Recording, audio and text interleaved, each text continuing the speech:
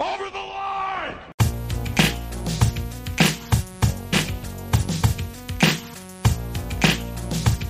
Hello and welcome to Over Under Movies, the film podcast where we choose one overrated movie, one underrated movie, connected by theme, style, or any other way we see fit, and we argue and debate about them. I'm Eric McClanahan. I'm Ryan Oliver. This is Oktay Ege Kozak. This podcast is also brought to you by theplaylist.net. We're a part of the Playlist Podcast Network. You can find all the episodes at theplaylist.net. All right, and on this episode, it will be Oktay's picks, as he said in our previous podcast, that we would be doing a sort of a Finding America double feature, and or in other words, road tripping across the country type of movies.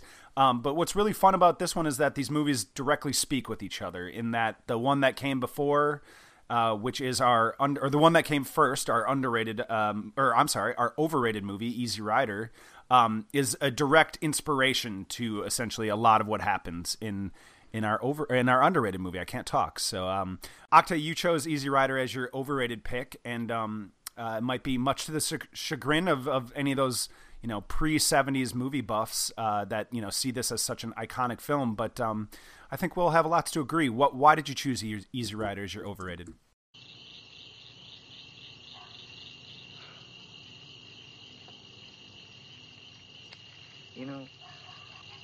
This used to be a hell of a good country. I can't understand what's going wrong with it. Man, everybody got chicken, that's what happened. Hey, we can't even get into, like, a second-rate hotel. I mean, a second-rate motel, you dig?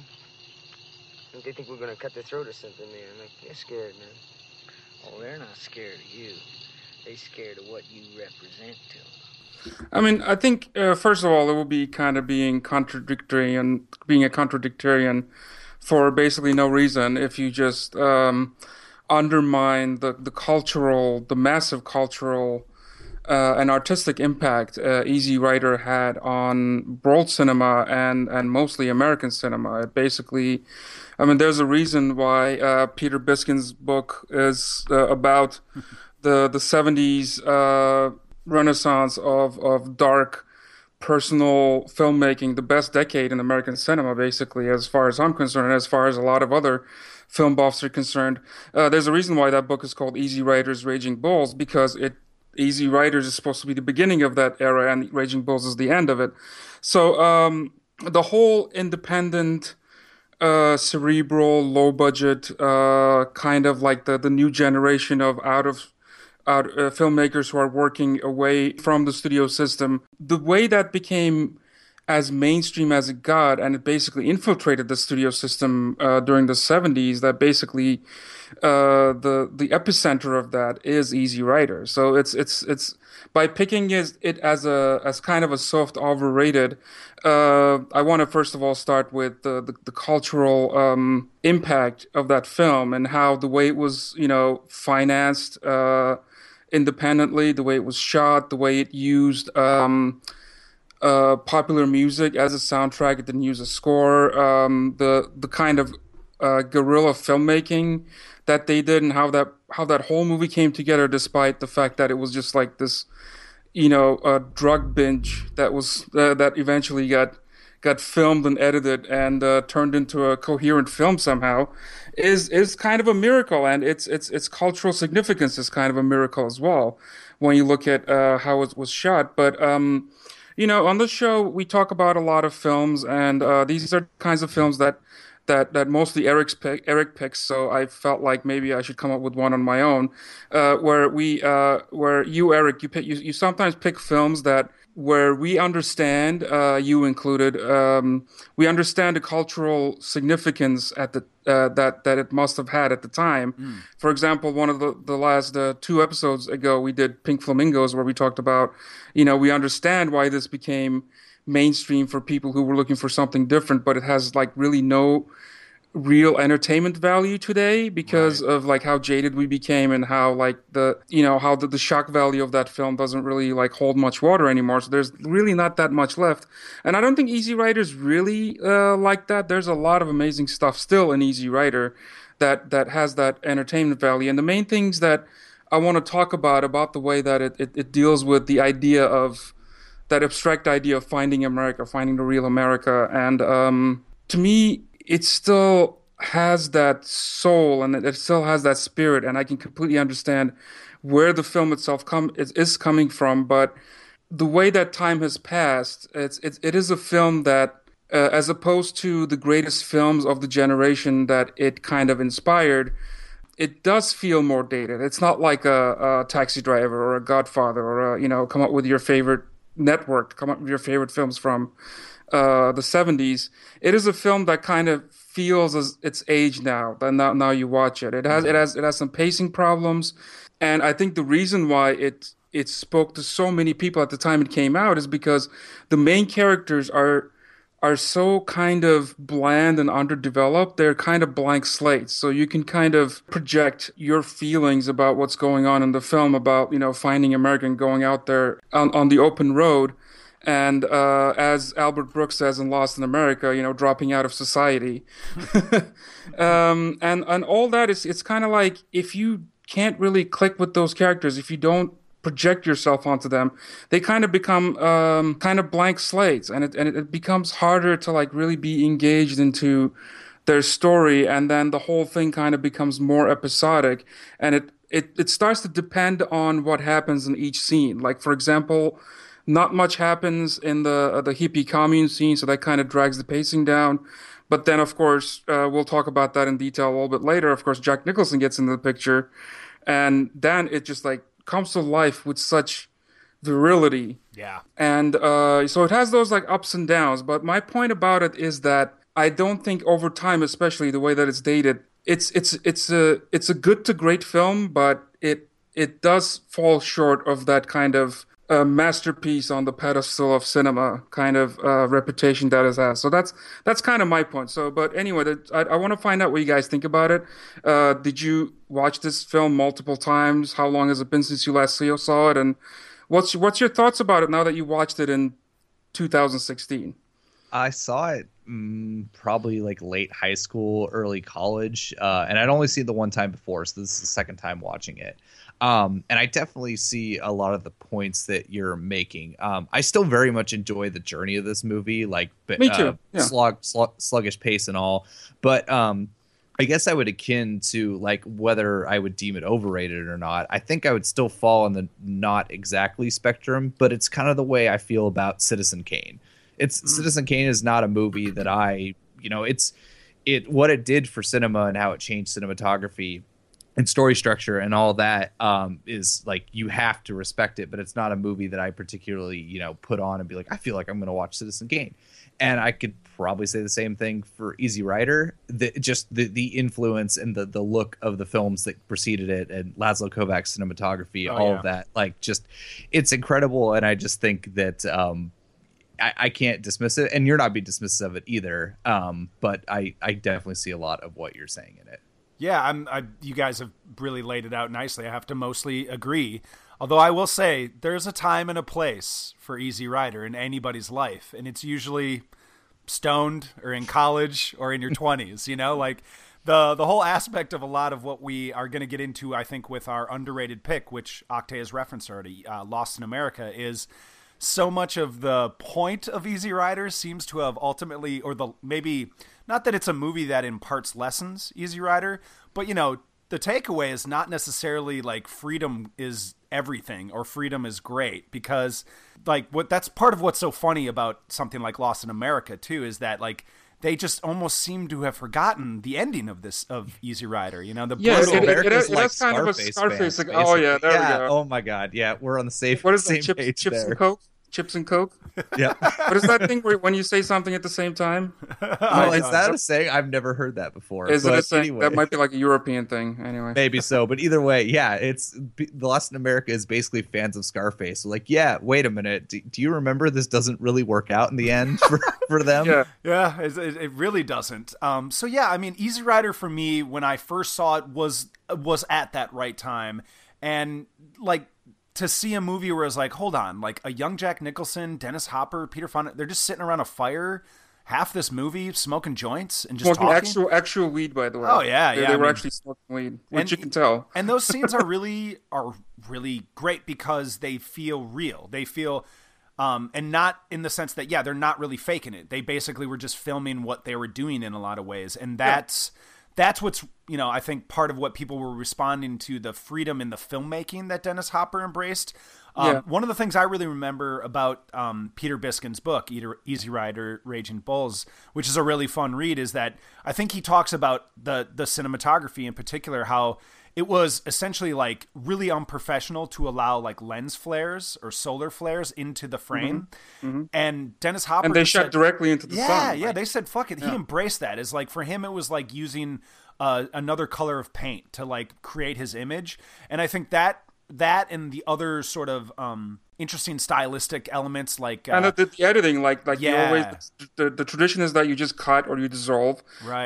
But he does they do this thing where it's just like it does this like flashing, the staccato like rhythmic thing, staccato rhythmic flashing in between the scenes, which really gives you this like kind of out of body experience and really puts you into the mind frame of the protagonist, where it's just like the past and the present don't really matter. It's whatever moment that you're in at the time. Like all these, the past and the present kind of almost like merges in together into. Yeah, they're like jamming into each other. Yeah, it's exactly. It's like they're like jamming into each other. So that's why you get that like, that effect, that staccato effect. So there's like really revolutionary experimental stuff in there that somehow turned it into this like mainstream hit that started this whole 70s dark cinema Hollywood movement.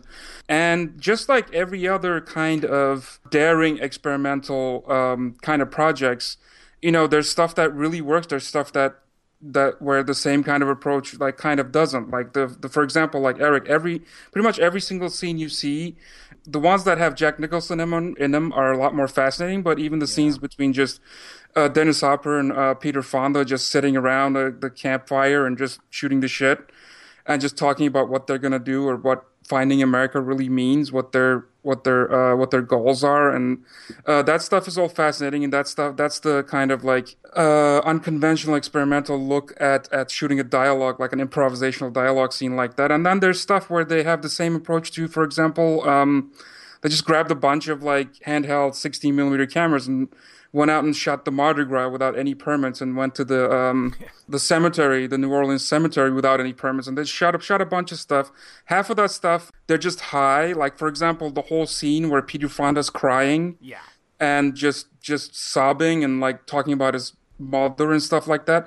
He wasn't acting there. They just like turned on the camera and he was like high on acid and he was just rambling. And there's stuff like that where it's just like you can see the cultural significance of it. And I guess partly because we're not, or at least I'm not, in my early 20s anymore, and in that kind of like a fuck everything, man, we're gonna drop out of society and go on to find myself in the street, in the highways, and the romanticizing of that.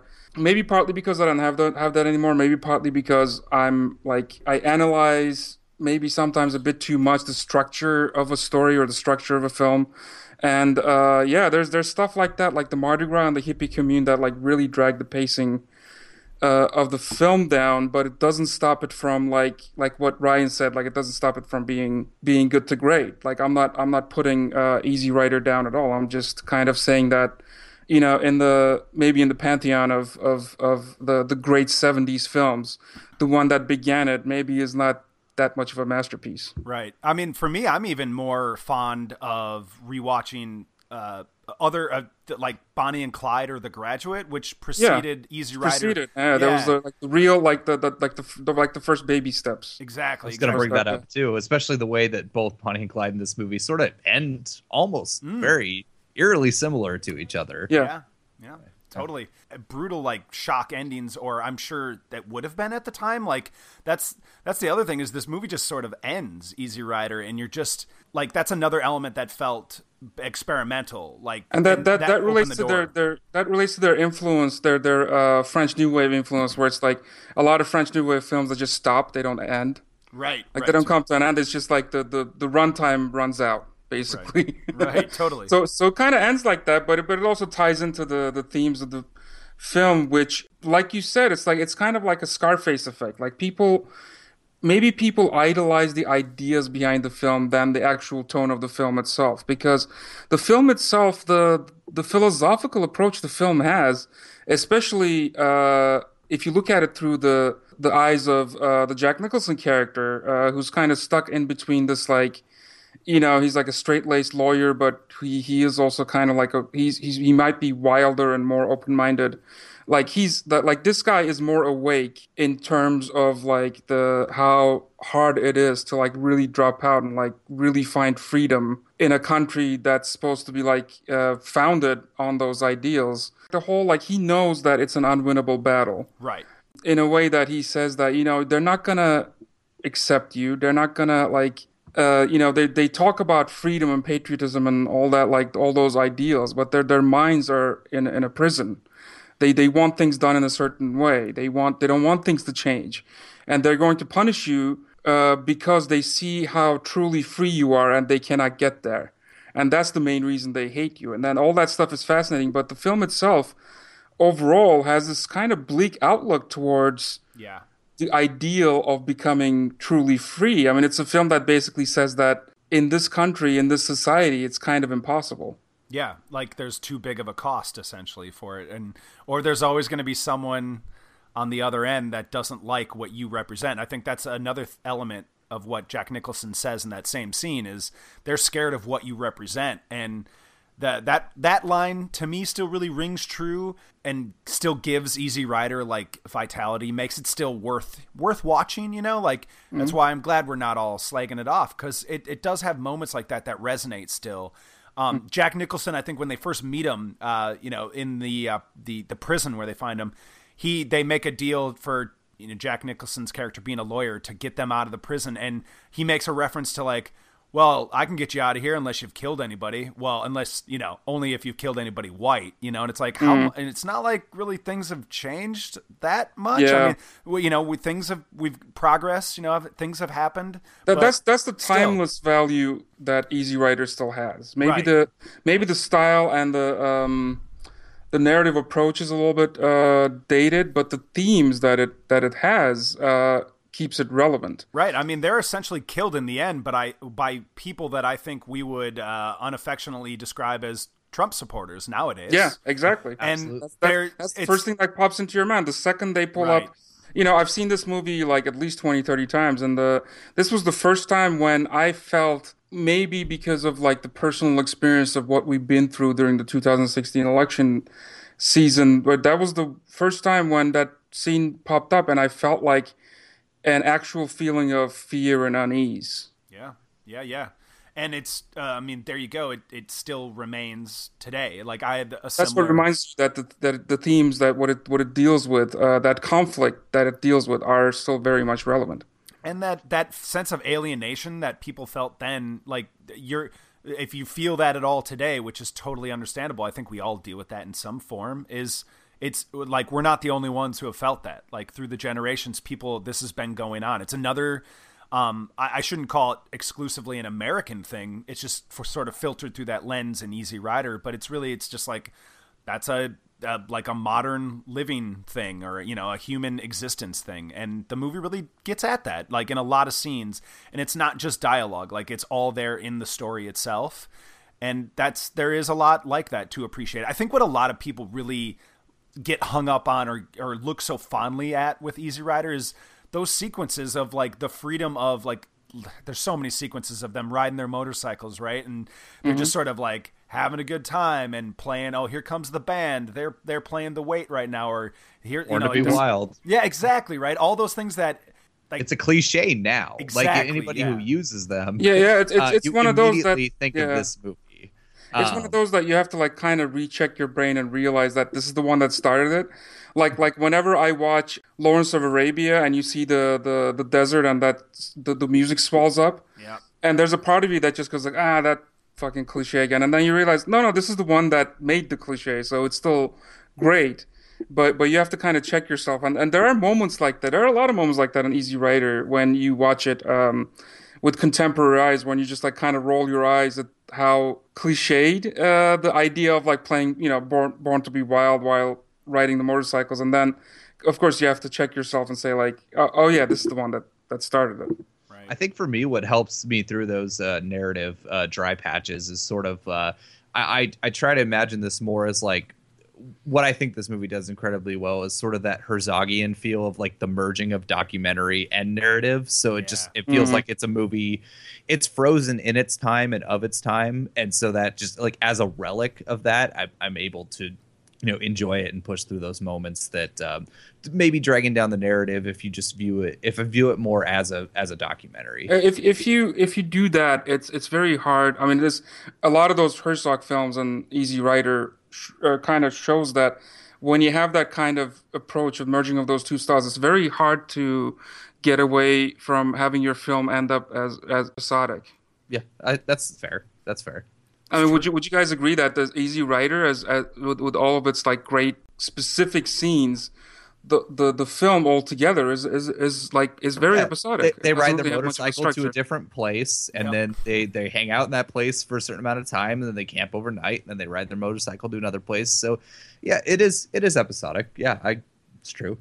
Yep, by design, and I could see where that is becomes like that. Therein lies some of the pacing issues that result in that, and I think that's what people that want to discover this movie today, maybe younger audiences than us or anybody that's just never seen it, that might be an issue for them. And I think that's sort of where we're coming at in this episode is like we're acknowledging certain flaws that keep it from being something that's truly great, but we cannot deny the like that this is an iconic movie and it's an important movie. It really allowed it might have been really negative in terms of a thematic look at freedom or the idea of freedom in this country, but really in terms of what it did for filmmakers at that time, like it opened the doors for them to realize that they could experiment in a narrative cinema. They could merge documentary with fiction. That's so much of what makes the 70s as a film period alive and exciting still to this day, is that you can go back and see a tiny little movie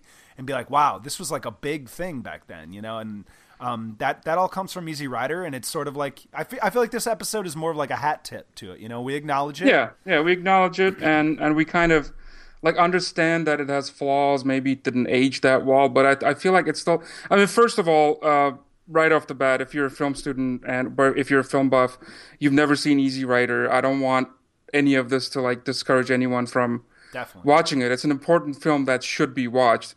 And as opposed to like films like Pink Flamingos, or in your case, Eric, like the first The Evil Dead, where you kind of say that it has no entertainment value. It only has kind of like study value. And I don't think Easy Rider is that far into that.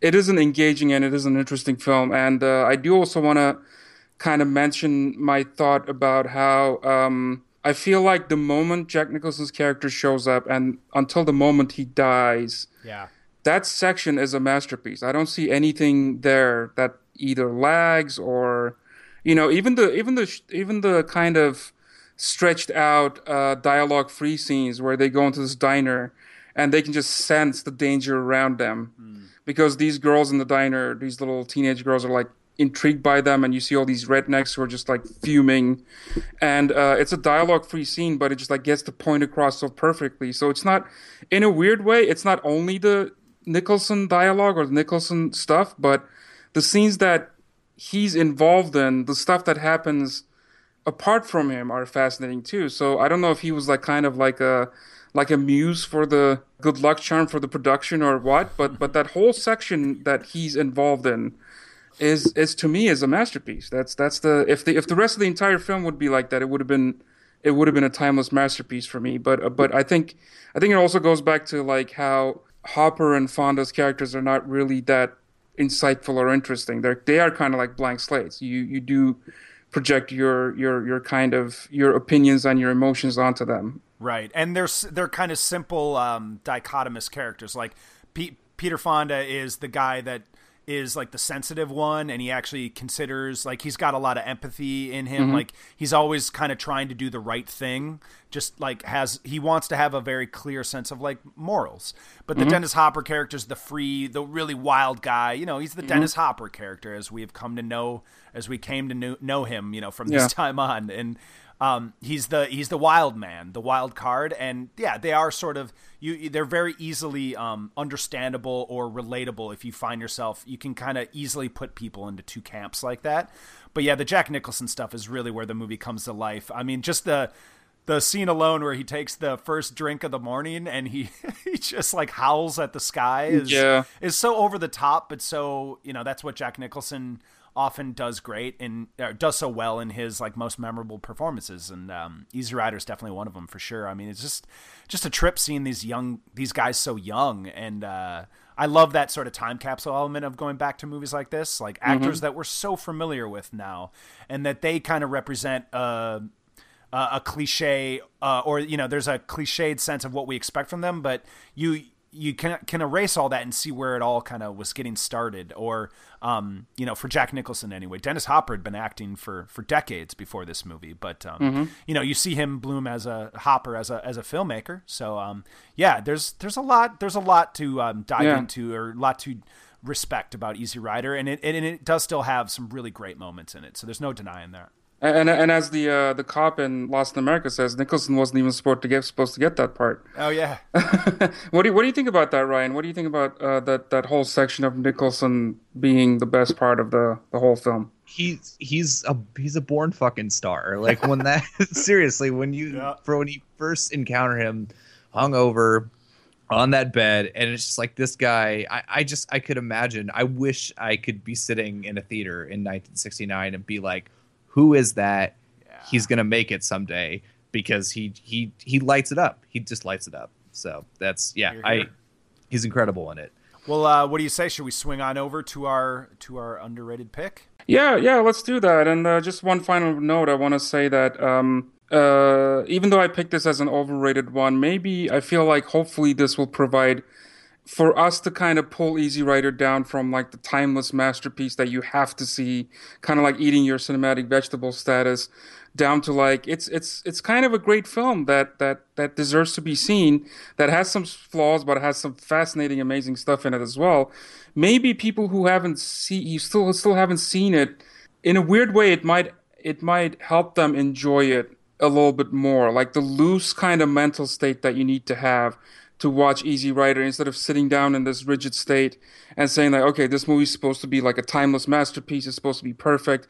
Kind of like maybe what happened to Ryan with Citizen Kane. And how many times has that happened to us when people, like some of the great films in film history, even the biggest film critics or the biggest film buffs, some classics, some films that everybody agrees is a masterpiece is going to slip by you. And then you're going to keep, like, years are going to pass and you're going to keep hearing like, this movie's a masterpiece, it's one of the greatest movies ever made, and here's how important it is, you need to sit down and watch it. And I feel like, especially with Easy Rider, that kind of a mental state to sit and watch is like, I don't think you're going to get the quite full enjoyment out of it. And I feel like us saying maybe it's a little bit overrated, maybe it has some like parts that drag, might actually cause some people who've never seen it to be like, I'll check this movie out. Maybe it's not a masterpiece, but it's going to be interesting, Totally. And then send us hate mail when they're like, you guys suck, this movie's great. I have no, people who say this movie's a timeless masterpiece, as great as it is.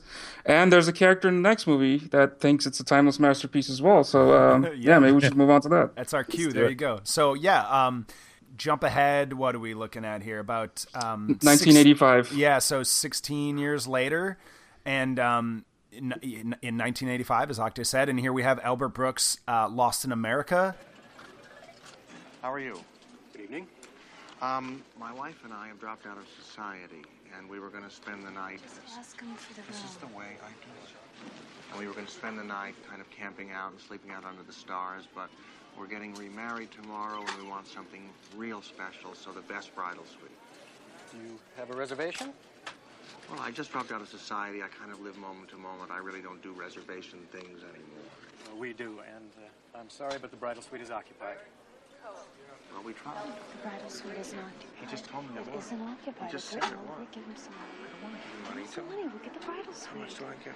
$50. How do you... Just give him the money. Okay. I'll tell you what. I've worked with computers in college, and I know that sometimes they're complicated machines. Why don't you just run it through one more time? Who knows? I think I know what you mean. I'll just check. Nope.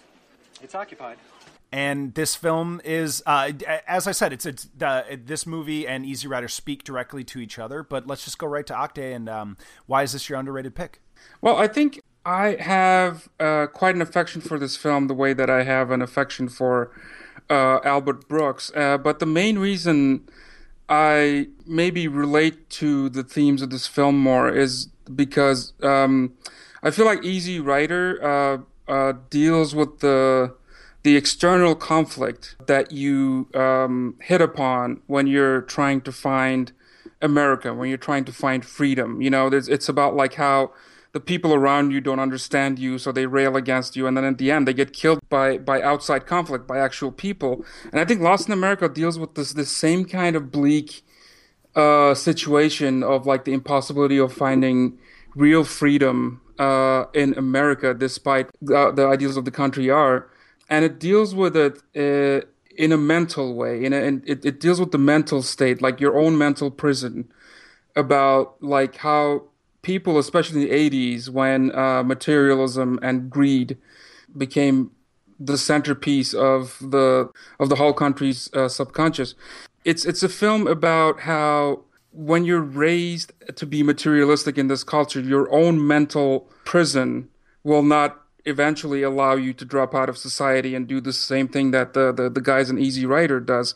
And this is kind of like the same, it's kind of the same exact story. And it kind of ends with, you know, don't want to spoil too much because I don't think a lot of people have seen this film. And some other films are usually brought up when people talk about like, when people talk about Albert Brooks' filmography. But this is a film that kind of has the same structure, and it kind of ends with, in my mind, what is a death scene, but it's kind of a mental death scene. It's kind of like it's like giving up. It's like realizing that there is nothing out there but this like drudgery of, you know, work and amassing material and trying to find some semblance of happiness out of that. And this is, you know, just to give you guys, if you haven't heard of it, a little bit of a synopsis. It's basically the story of this really successful, as far as materialism is concerned, this really successful ad executive played by Albert Brooks. He doesn't get the promotion that he wanted. He has a meltdown in his office, which is a hilarious fucking scene. And then, you know, quits his job, convinces his wife to quit the job, and they're like, okay, we're going to drop out of society just like Easy Rider. You know, Easy Rider is his favorite movie.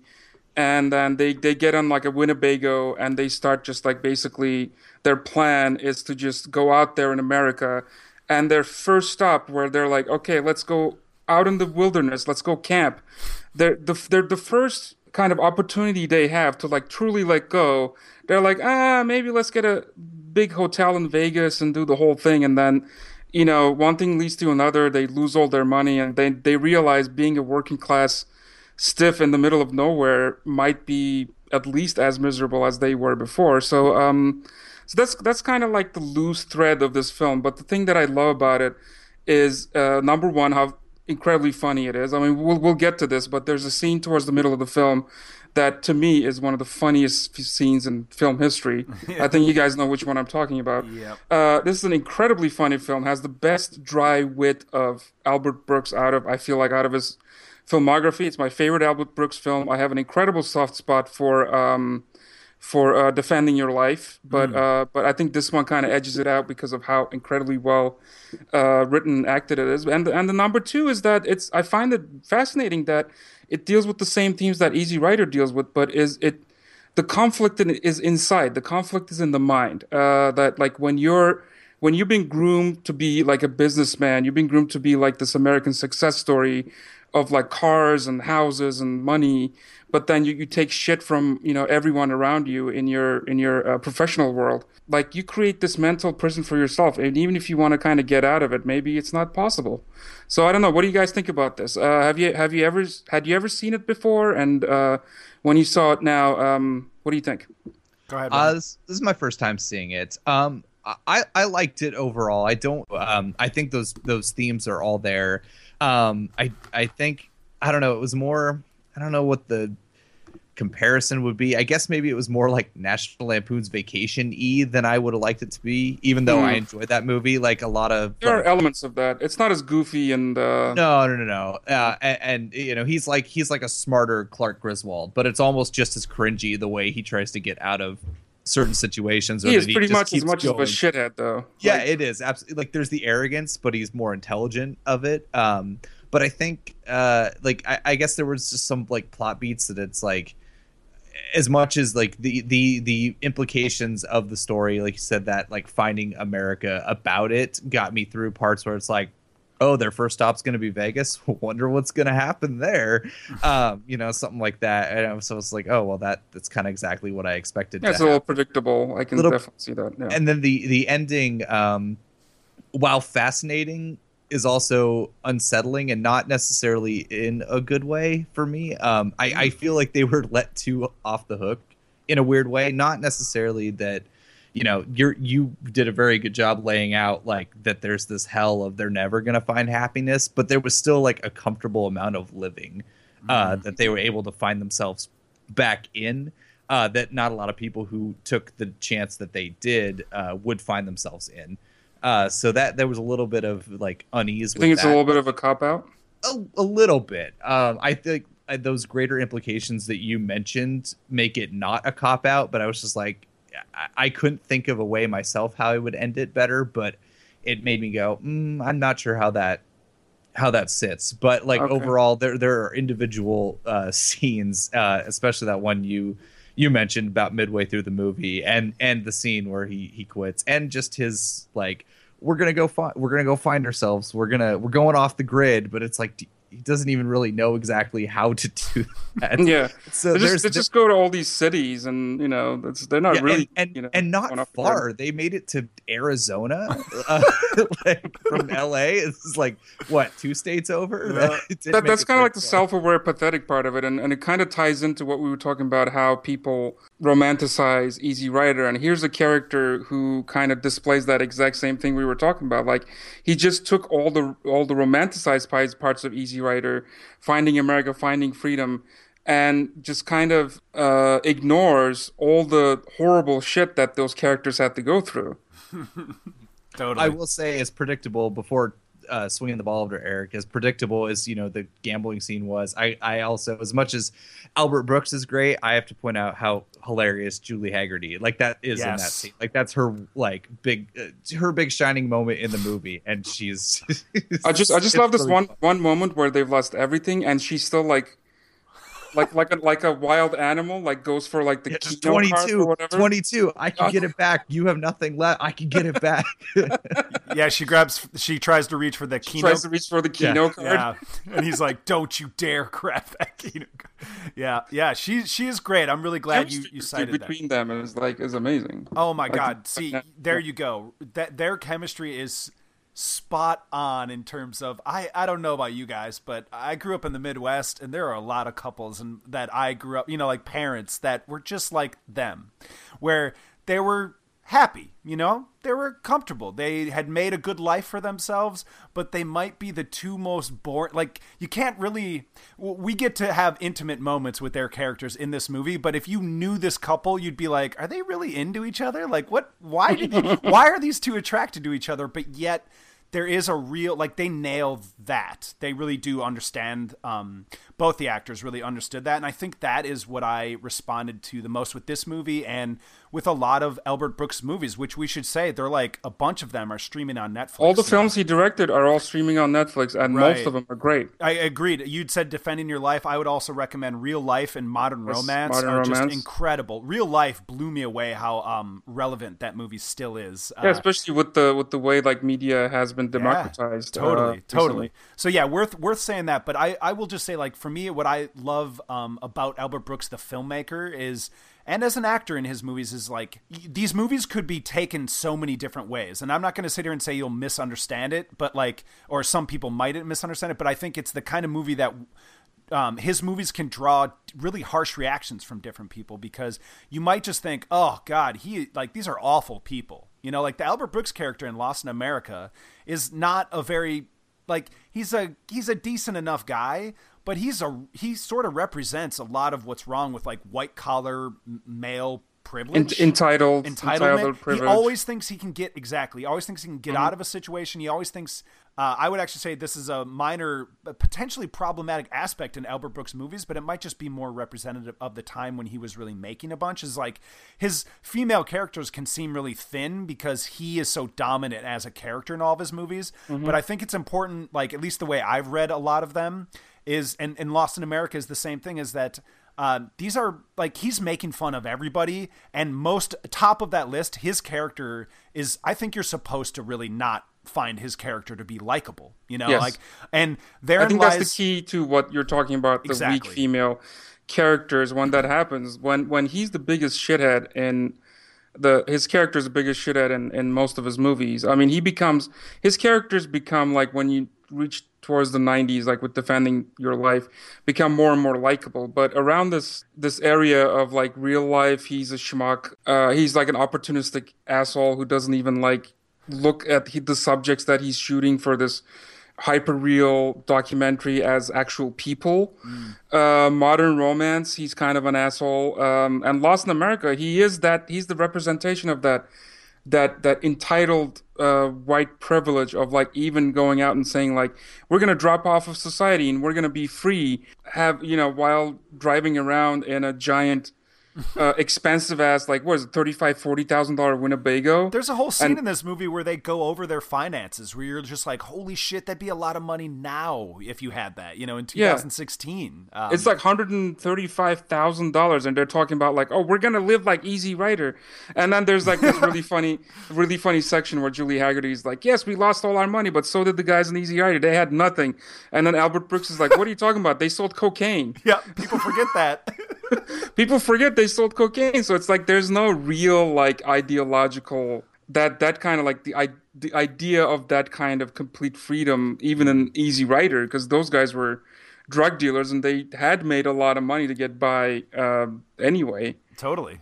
I think something it's what I respond to so strongly in this movie and Brooks's other films that I've seen lately is he really is good at, it's not just simply making fun of these people. I think he truly understands that white male entitlement that is deeply ingrained in this country, and like has existed. And because I think he understands it. He's lived in it. He's been a famous, rich, filmmaker, actor for a long time. Like he knows those worlds. And I think it's clear that he knows them well enough to be able to satirize them. And that's what I, just find so like still works so much in something like Lost in America. Cause for me, this is my first viewing too, but I mean, shit, this would have been a funny movie if it came out last year to me. And you just update a few things. Doesn't feel like really that dated. Right. And I think because there's these truisms that I think he gets at where it's like this couple, like ultimately, I think for me, their main issue, they don't know what they want. They don't really know what they want. They kind of fell into the lifestyle that you're told you're supposed to do. And like a lot of people, they wake up when they're older and they think, oh my God, I've been wasting my life. And these are things that people, there are a lot of stories, a lot of American But at the same time, they don't know the answer to those exactly. questions. They've not. Yeah, exactly. You nailed it. It's like they haven't done they think they're going to go do that soul searching to find themselves, but it's almost like too late because they never did that work in the first place. So they don't know how to do it even as they're adults. Like there's a lot of talk of like, we're adults. Like Albert Brooks has a line about, early on in the RV is like he says something like adults don't do that or something in response to something Julie Haggerty says. And there's a lot of that like talk, like these are, adults successful in a big city like LA. They're like top of the food chain. But as soon as you take them out of their element, it takes less than like, I was blown away that like, is it like the first day, the first things 48 go hours? south the first day. Instantly. When they're like instantly, their first like that's a great like fork in the road. Like the first opportunity they have, where Albert Brooks' character is like, we have to go out into nature and we have to camp and we have to get away from all this like Las Vegas, and the thing that like that pulls them in back into that kind of materialistic world is the most materialistic place probably in the whole world. So it's like it's just like such a perfect touch for Albert Brooks to have them like spend their first night dropping out of society in the most like kind of materialistic and shallow maybe the place in America is Las Vegas. And they're like, they have that chance, they have the opportunity, and then they kind of like chicken out of it. They're like, there might be bugs out there, and there might be, it doesn't sound really that comfortable since we're going to get, and they use the excuse of like, oh, their quote unquote second marriage ceremony. Right. They use that excuse to be like, hey, let's have this lavish second honeymoon where we get the bridal suit and blah blah, and then just like you said, Eric, like they're so completely out of their element that even something as basic as someone who has dropped completely out of society, someone who has to be street smart to get by in that kind of an environment would know how to bribe like a concierge at a hotel to get like the best room available. And he fucks that up so bad. And in the end, he ends up having to say like, look, I don't have any experience of this. How much money do I have to give you for it to count as enough of a bride so you give me the bridal suit? And then at the end of it, there's like this great touch. There's like this great skewering of like the kind of like Reagan era euphemisms that George Carlin makes fun of so well, where the bridal suite turns out to be the junior bridal suite, and it's like this shitty little room with like two heart-shaped beds, and it's like there's brilliant, definitely brilliant touches like that kind of makes the point, like you said, Eric, it's like the first night things start going south, right? So they're so inexperienced. They're so like and then you start to realize that like that's not what they want. That romanticized idea of what Albert Brooks wants. It's just like doesn't exist for these people. I love that he was so like confident in the story he was telling in the satire that he was willing to put a giant fork in the road right away. I mean, it's really kind of, for me, that was kind of bold. Like you would expect a montage sequence first to show them maybe like for like 15 days or something, or for a month, enjoying themselves, enjoying the whole thing. But no, it turns shitty like couple hours into their big journey. And it comes as soon as like, Julie Hagerty kind of just doesn't even have to sell Albert Brooks on it very long to be like, why don't we get a hotel one more time? We'll do our honeymoon first. And it's like, okay, is that going to make you happy? And she says yes. And then he does it. And it's like, these are all, those are good reasons for, partners to take care of each other. Will this make you happy? But the darker undercurrent that exists in every line in the movie or any scene is that these people don't really know what's going to make them happy. They haven't done that work yet. They just started. They're an example of I think a common American out there that's like they were successful because they worked really hard, but they don't really know how to do anything else outside of that. I mean, I see myself in that in a lot of ways. Like if I didn't have any money or anything, like could I self-sustain? I don't know. It's like all things that like it's true, like it's very human, it's very real, and I love that he can just skewer that like so it's so on point. But I feel like we need to get to that scene we've been alluding to, because I think we all know the one, and it's where Albert Brooks tries to get his money back, right? Oh my God, the scene where he asks for his money back. It's so good, and the sad thing is like, you understand that's like like you understand that he wants it back, and you also understand that he is very good at his job. He's very good at pitching this marketing pitch, and yet at the same time, that sheer entitlement that you talked about. That's like, we're not gamblers. Like, we made a mistake. We're special. We're special. Like, we're not the Drake of society. We're not the kind of people who go and like could go gamble and then go see Wayne Newton, and then like, Gary Marshall has that great, like, he's like, I like Wayne Newton. What? I'm a scumbag. It's so good. It's just like it's did this movie on the show, Friends of Eddie Coyle, like the scene with Peter Boyle and the other guy, where it's just like a series of like negotiations going back and forth, but like this side it's like all one-sided, and then just door slam. It's just like this no. Like, you're funny, but no. Yeah, Albert Brooks has zero leverage, and it's just so hilarious to see him flounder like a wounded fish in water. He's just trying to like gasp. He's doing whatever he can, and it's so funny to see that desperation. I think you nail it, Ryan, is because we've seen the scene play out well beforehand.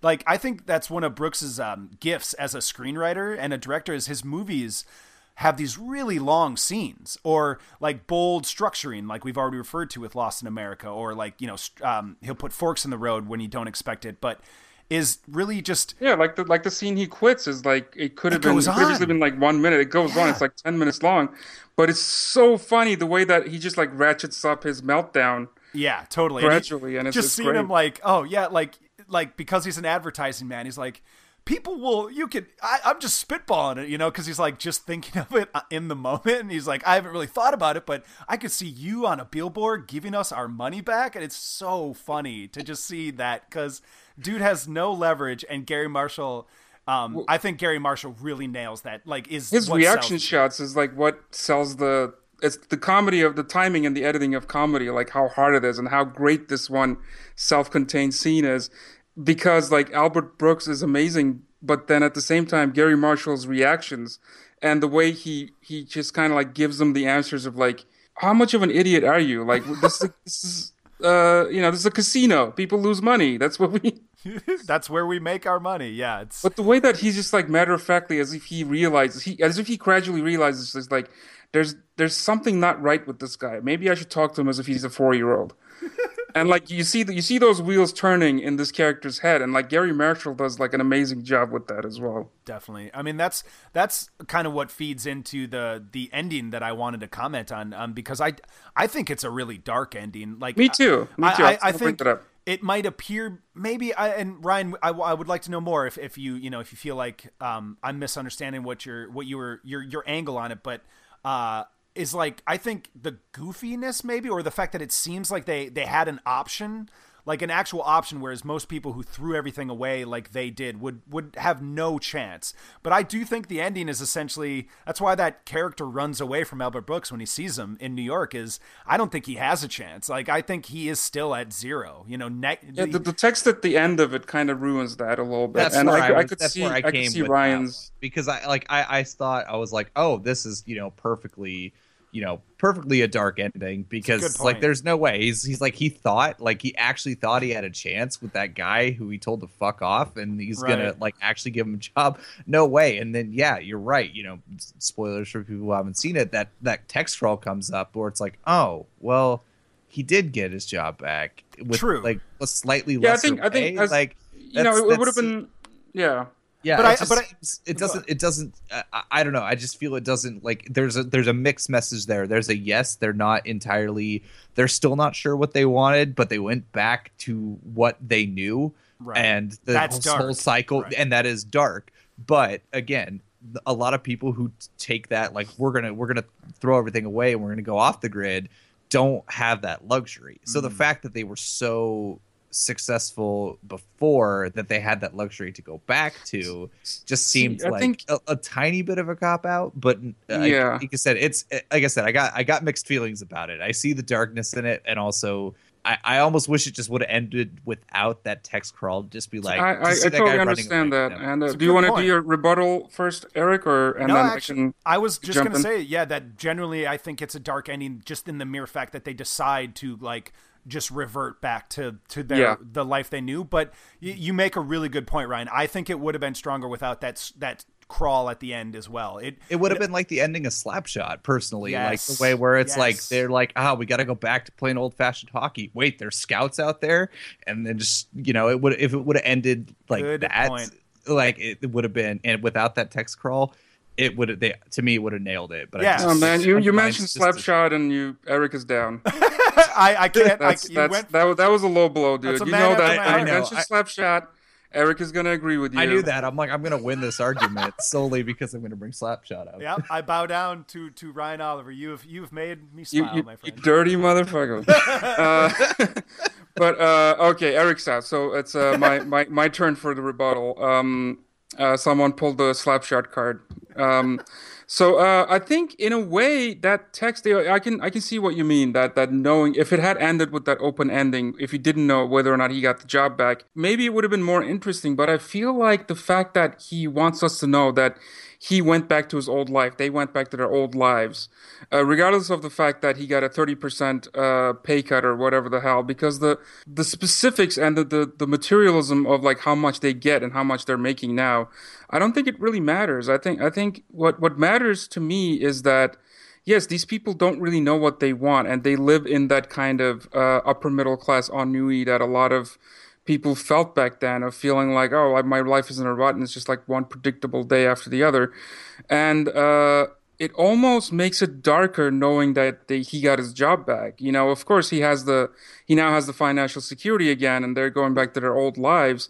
But before they do that, they're basically kind of like they give up. They're like, so that's why to me it feels like the final scene mirrors the final scene of Easy Rider, because I look at it as almost like a similar death scene, like the like them basically saying like this drudgery is gonna be our lives now until the day we die, and nothing is gonna be unpredictable, nothing is gonna be interesting again, and they realize that they can't pull off either side of that equation. And in a way, it lets you know that now that he got the job, now that they got that old life back, that from that point on, they're going to be miserable, just like they were at the beginning of the film. And in a way, I feel like if the text scroll said that he didn't get the job and they had to get back into Winnebago and like just basically go out of nowhere, I feel like that would have been at least more, to me, I would have felt more excited for the characters. I would have been like, oh, who knows what's going to happen? Maybe they will find something. Maybe their lives will change. But that ending makes it, it almost shows you their death. It's that whole like, and the film itself, the final shot is exactly like Easy Rider, just pull back like a helicopter shot, pulling back. But instead of the actual like forest, the actual jungle, it's the concrete jungle. Right. And he's just like the dead bikers in the middle of that.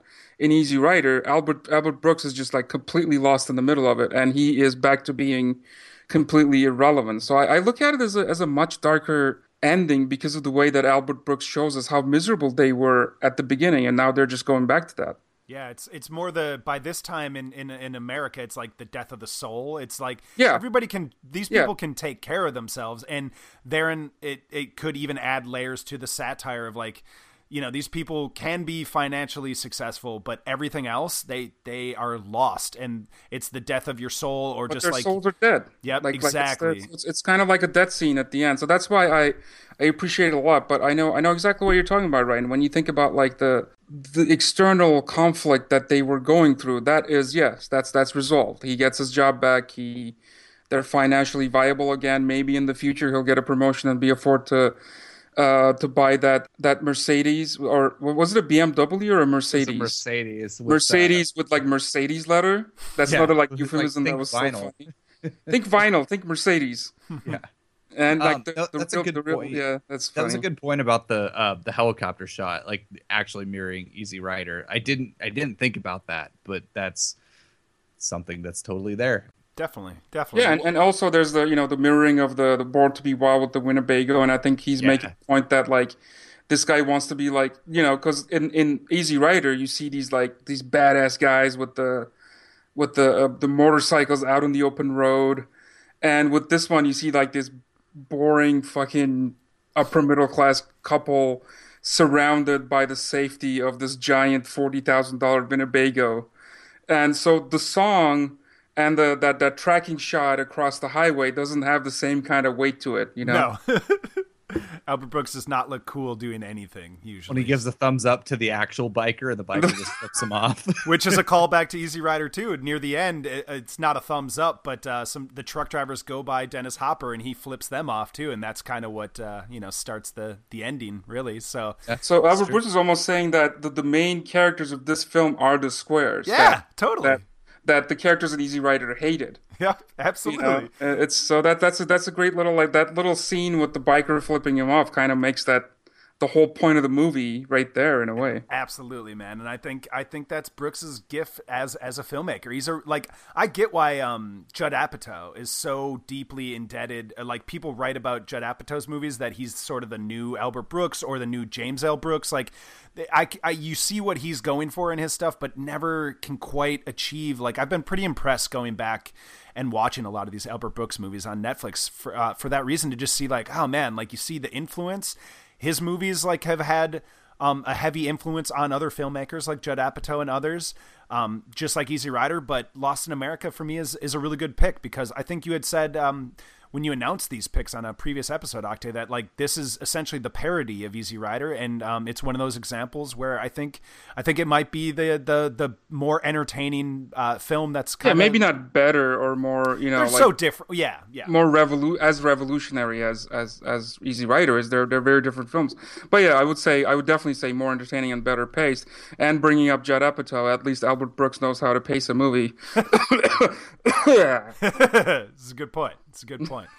So with that, as much as I love Judd Apatow, but you know, so what do you guys think? This seems like as good a spot as any to wrap it up. What do you say?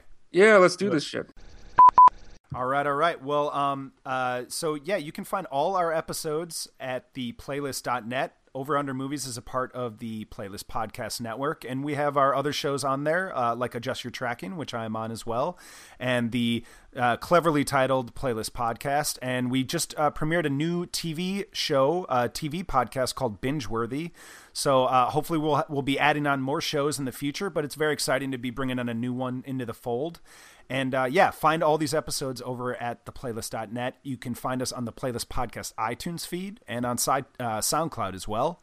With that, I'm signing off. I'm Eric McClanahan, podcast editor for The Playlist. I'm Ryan Oliver, a contributor here at theplaylist.net. Eric, you forgot to say the third all right in that all right. All right. And this is Octavia Kozak, film critic and contributor at The Playlist, DVD Talk, Oregon Herald, and BayAspera.com. And you can also find us on Twitter at OverUnderMovies and on Facebook.com/OverUnderMovies. Excellent. Yeah, check that stuff out. Let us give us some feedback if you can. We would appreciate that. And before we do completely sign off, I need to announce my titles for the next episode. And we'll be kicking off maybe a little bit before October. We'll see when we get this episode in the can. But I'm going to be starting our, Halloween-themed, not necessarily scary movies, but Halloween-themed, Halloween-appropriate movies for this month of October. And I'm going to start us on a real harsh note. I'm going a double feature of French New Extremity, which was a very brief sort of movement or just series of movies that a lot of critics lumped together in the mid 2000s that were coming from France, and they were pretty bold, extremely hyper violent horror movies that came about. And I'm going to go with my underrated is the home invasion movie Inside, and the overrated will be High Tension. So High Tension seems to be that one that everybody kind of uses as the landmark for this crop of films, but I would argue that Inside, and I will argue on the next episode, that Inside is the one that should be probably propped up. Looking forward to that. So yeah, I know you guys are, wondering about my mental health with all these choices I've been making lately with the movies, but I assure you, after taxidermy and all that, your next pick has to be like the Barney movie or something. Something with rainbows and lollipops. Well, I'll figure it out. But I wanted to go dark and real hard extreme horror. But it should be a fun one to go in to dive into, because there's some crazy shit that happens in both these movies, and I'm sure we'll dive into it. So I think it will be good to note that in this Halloween section that we do, usually like 3 episodes during October, each one of us basically picks our overrated or underrated like horror or Halloween themed movie. Yep. We did that last year, so we're gonna do that again this year. The tradition continues. I like it. Yeah. So, look for that in the coming weeks when we have that next episode, and we'll kick off that October themed over under episode. So check back in next time. Thanks for listening.